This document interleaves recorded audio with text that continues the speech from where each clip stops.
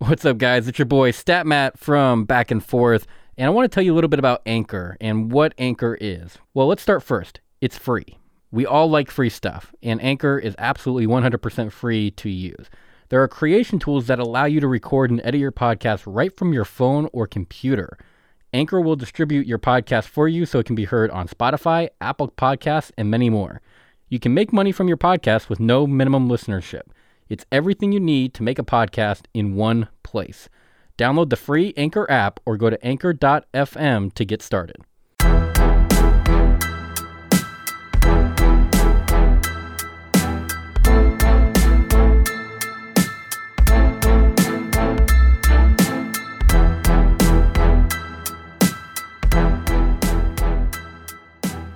What's up, guys? How are you? My name is Stat Matt, aka Matt Raftery, host of the Back and Forth podcast, here on a Tuesday following a pretty eventful Monday night in sports. We had the Clippers hanging on to survive for another day, and we started the Stanley Cup final between the Tampa Bay Lightning and Montreal Canadiens. We will talk about both of those games today. We have a pretty big Game 4 coming up here for the Hawks and the Bucks of the Eastern Conference Final. And so we'll preview that and maybe even look at a little bit of baseball going on, some news and happenings of that. But let's get it started with the Stanley Cup Final, and that being the Montreal Canadiens taking on the Tampa Bay Lightning, Game 1 in Tampa. The Lightning win 5-1, and if you listened to the show live on the Rebel HD2 yesterday, we were all pretty convinced the Lightning were the real deal, and they were. They absolutely were. I thought that the Lightning came into this game mad, that they wanted to flex a muscle, and from what I could tell, the Montreal Canadiens kind of ticked off the Tampa Bay Lightning just a little bit. If you watch the end of that game, on the power play, the Lightning sent out 5 forwards. You don't usually do that in hockey unless you're really mad and you want to run the score up and you want to have a message sent to the other side. Well, I think message received for the Montreal Canadiens. They get their doors knocked in 5-1 by the Tampa Bay Lightning in that opening series. Andrei Vasilevskiy putting on another dominant performance in net for the Tampa Bay Lightning. He might win the Conn Smythe as this playoff's most valuable player. I could easily see him possibly even winning Goaltender of the Year. He has just been rock solid for that Tampa Bay Lightning organization, especially in the playoffs. Really only allows 1 goal a game, if not pitching a shutout. His goals allowed average is very, very low, and I've just been really impressed from what I've seen from Andrei Vasilevskiy of the Tampa Bay Lightning. And look, for those that are a little bit maybe upset because they're cheering for Montreal, you had to see this coming, right? Like, don't sit there and actually tell me you thought the Montreal Canadiens stand a chance against the Lightning, because they don't. I think the series is done in 5. Maybe Montreal sneaks 1 back at home. If the Montreal Canadiens really piss off the Tampa Bay Lightning, it could be a clean sweep 4-0. I just don't see how Montreal is going to come off of that series with Vegas. You know, they're coming into the Stanley Cup Final on an emotional high because look at us, we took down the bad boys from Vegas and the Vegas Golden Knights. We are a really good team. And they run into the Tampa Bay Lightning, who have been a really good team for a while, and a team that, and people may say, well, Matt, you're just a hater of Montreal. Okay, say what you want. But all I know is Montreal would not have been in the playoffs if this was a normal year. Montreal knows that too. You're telling me a losing record gets to the playoffs? Okay, have fun. Yeah, Montreal caught a massive break by only having to play the Canadian teams this year. The Canadian teams as a whole weren't very good, and Montreal basically won by default. got into the playoffs by default. Now, granted, I'm not going to take anything away from them. I thought they were the better team in the Vegas Golden Knights Montreal Canadiens semifinal series. I will never take anything away from Montreal for that. I don't think Vegas deserved to win that series. And I just think you're coming into this now with a different beast in the Tampa Bay Lightning. I think if Vegas had advanced, Tampa Bay probably would have done something similar. Maybe the score's a little bit closer, but I still think Tampa Bay would have taken care of Vegas relatively easy. I mean, if you look at Tampa Bay, Braden Point, Kucherov, Vasilevsky in net, that team is just so well put together, top to bottom. They don't have very many holes or flaws, and that's why I think Tampa Bay could probably take care of Montreal in probably 5 games. Maybe, like I said, slight chance maybe it's in 4, but I think more realistically, Montreal will steal a game in Montreal, and then they will go back to Tampa Bay, with the series being in favor of Tampa, 3-1, and Tampa Bay will close this out in 5 games on their home ice, and we will be talking about how dominant Tampa Bay was this series. But with that, I want to shift gears a little bit to another team that had a 3-1 series lead going into last night's game, that being in the NBA with the Suns and the Clippers. So the Suns came into last night's game. They held the 3-1 series lead going into Game 5 back at home in Phoenix against the Los Angeles Clippers. Now, if you listened to my radio show last night, Back and Forth, on the Rebel HD2, very important reason you should tune into that, because I reference it quite a bit on the podcast. But if you listened last night, you know that even as a Clippers fan, which I am, I had my doubts about the Clippers last night. And this was before the game obviously started. I thought that yesterday was going to be the last day of the Clippers season. I didn't think they stood a chance against Phoenix, especially with the news coming out late that Ivica Zubac was not going to play. I thought, oh boy, DeAndre Ayton is going to go bananas down low. I mean, he's already dominating Zubac as it is. Now you don't even have to worry about Zubac being in the game, and you're DeAndre Ayton. Yeah, sign me up for a 20-20 type game from DeAndre Ayton being 20 rebounds, 20 points. That, of course, did not happen. DeAndre Ayton, I believe, only finished with about 10 points and 10 rebounds, so about half of that. And Phoenix did not look like themselves last night. It was kind of strange. And the Clippers came to play. I mean, it's strange, but the Paul George, Reggie Jackson offense for the Clippers is actually working. And if you look in that first half, it wasn't just Reggie Jackson and Paul George. You had guys like Marcus Morris getting going in the first half. And that was a pleasant surprise. We've seen Marcus Morris before hit shots when he is getting going, especially beyond the arc. He's a really good shooter once he can get in rhythm, and he showed that in the first half last night. So you look at that, and if you're Phoenix, you're not really sure what to make of last night's game. Paul George went for a career high in the playoffs for points.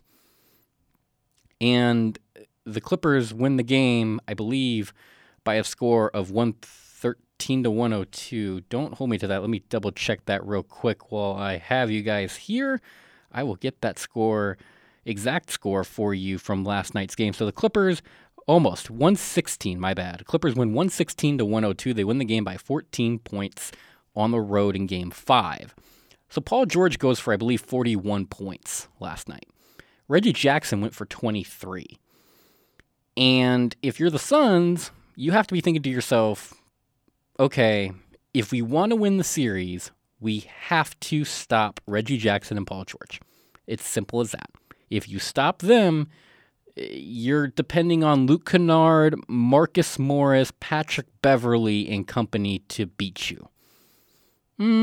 I like Marcus Morris, but can he do that on a consistent basis? I doubt it. Luke Kennard can make a couple shots here and there, but nothing consistently. Patrick Beverley has been known as a defensive presence way more than an offensive presence. So if you're Phoenix, you know, stop Reggie Jackson and Paul George, and you win going away. Well, last night, both those guys went for over 20 points. Paul George clearing way over 20 points. Like I said, finished, I believe, with 41 points. Reggie Jackson finishing with 23. And now it's a game 6 on Wednesday night in LA. I don't know. I mean, I felt like the Suns, their best chance to close was going to be last night. If this gets to 7, I mean, yikes. I mean, what a bad break if this gets to 7 and the Clippers end up losing. And I mean bad break for Chris Paul. I mean, up 3-1 and you give it away again. Chris Paul, aside the memes aside and all that, he's been known in the past to have 3-1 series leads on teams that he's on and ends up blowing it. But I do hope Chris Paul in the near future can win a championship ring. I think he's well deserving of it, and they may win it this year. Game 6 I may have had reverse logic on this. The Clippers coming in to win Game 5. They're coming in emotionally high. They just came off of another win in the Western Conference Final. They're feeling all right about themselves. They've got the series extended. It's now going back to LA. Could they be caught looking ahead and Phoenix comes in and closes the door on them in 6 games? Very possible. I wouldn't rule that out. Let's go back to the first half of game number 4, if you remember right. The Clippers came back home, won game 3 to make the series 2-1. They were feeling good about themselves. They came into game 4, and at least in the first half, they were caught sleepwalking. I mean, couldn't make a shot. Offense was nowhere to be found. And the Suns, while they didn't have a ton of offense themselves, they had a lot more than the Clippers did, especially in that first half. And I could see the same type of theory playing out in Game 6, where the Clippers come in a little bit flat-footed, if nothing else, just to start. So would a double-digit lead for the Suns at halftime shock me? Nope. I think it's very possible it could happen. So Game 6, we'll be watching that. I'll have more on that coming up on tomorrow's episode of Back and Forth. But to tonight's game, the Bucks taking on the Hawks. This is a crucial game for Atlanta. If Atlanta wants to stay alive in the series, tonight is 110% a must-win for Atlanta. You're down 2-1 in the series. You're coming off of a 113-102 loss to the Milwaukee Bucks in Game 3. And now you have Trae Young, who's dealing with they're calling a bone bruise in his ankle. That makes me nervous. If you're an Atlanta fan, I'm very concerned and I'm very nervous right now.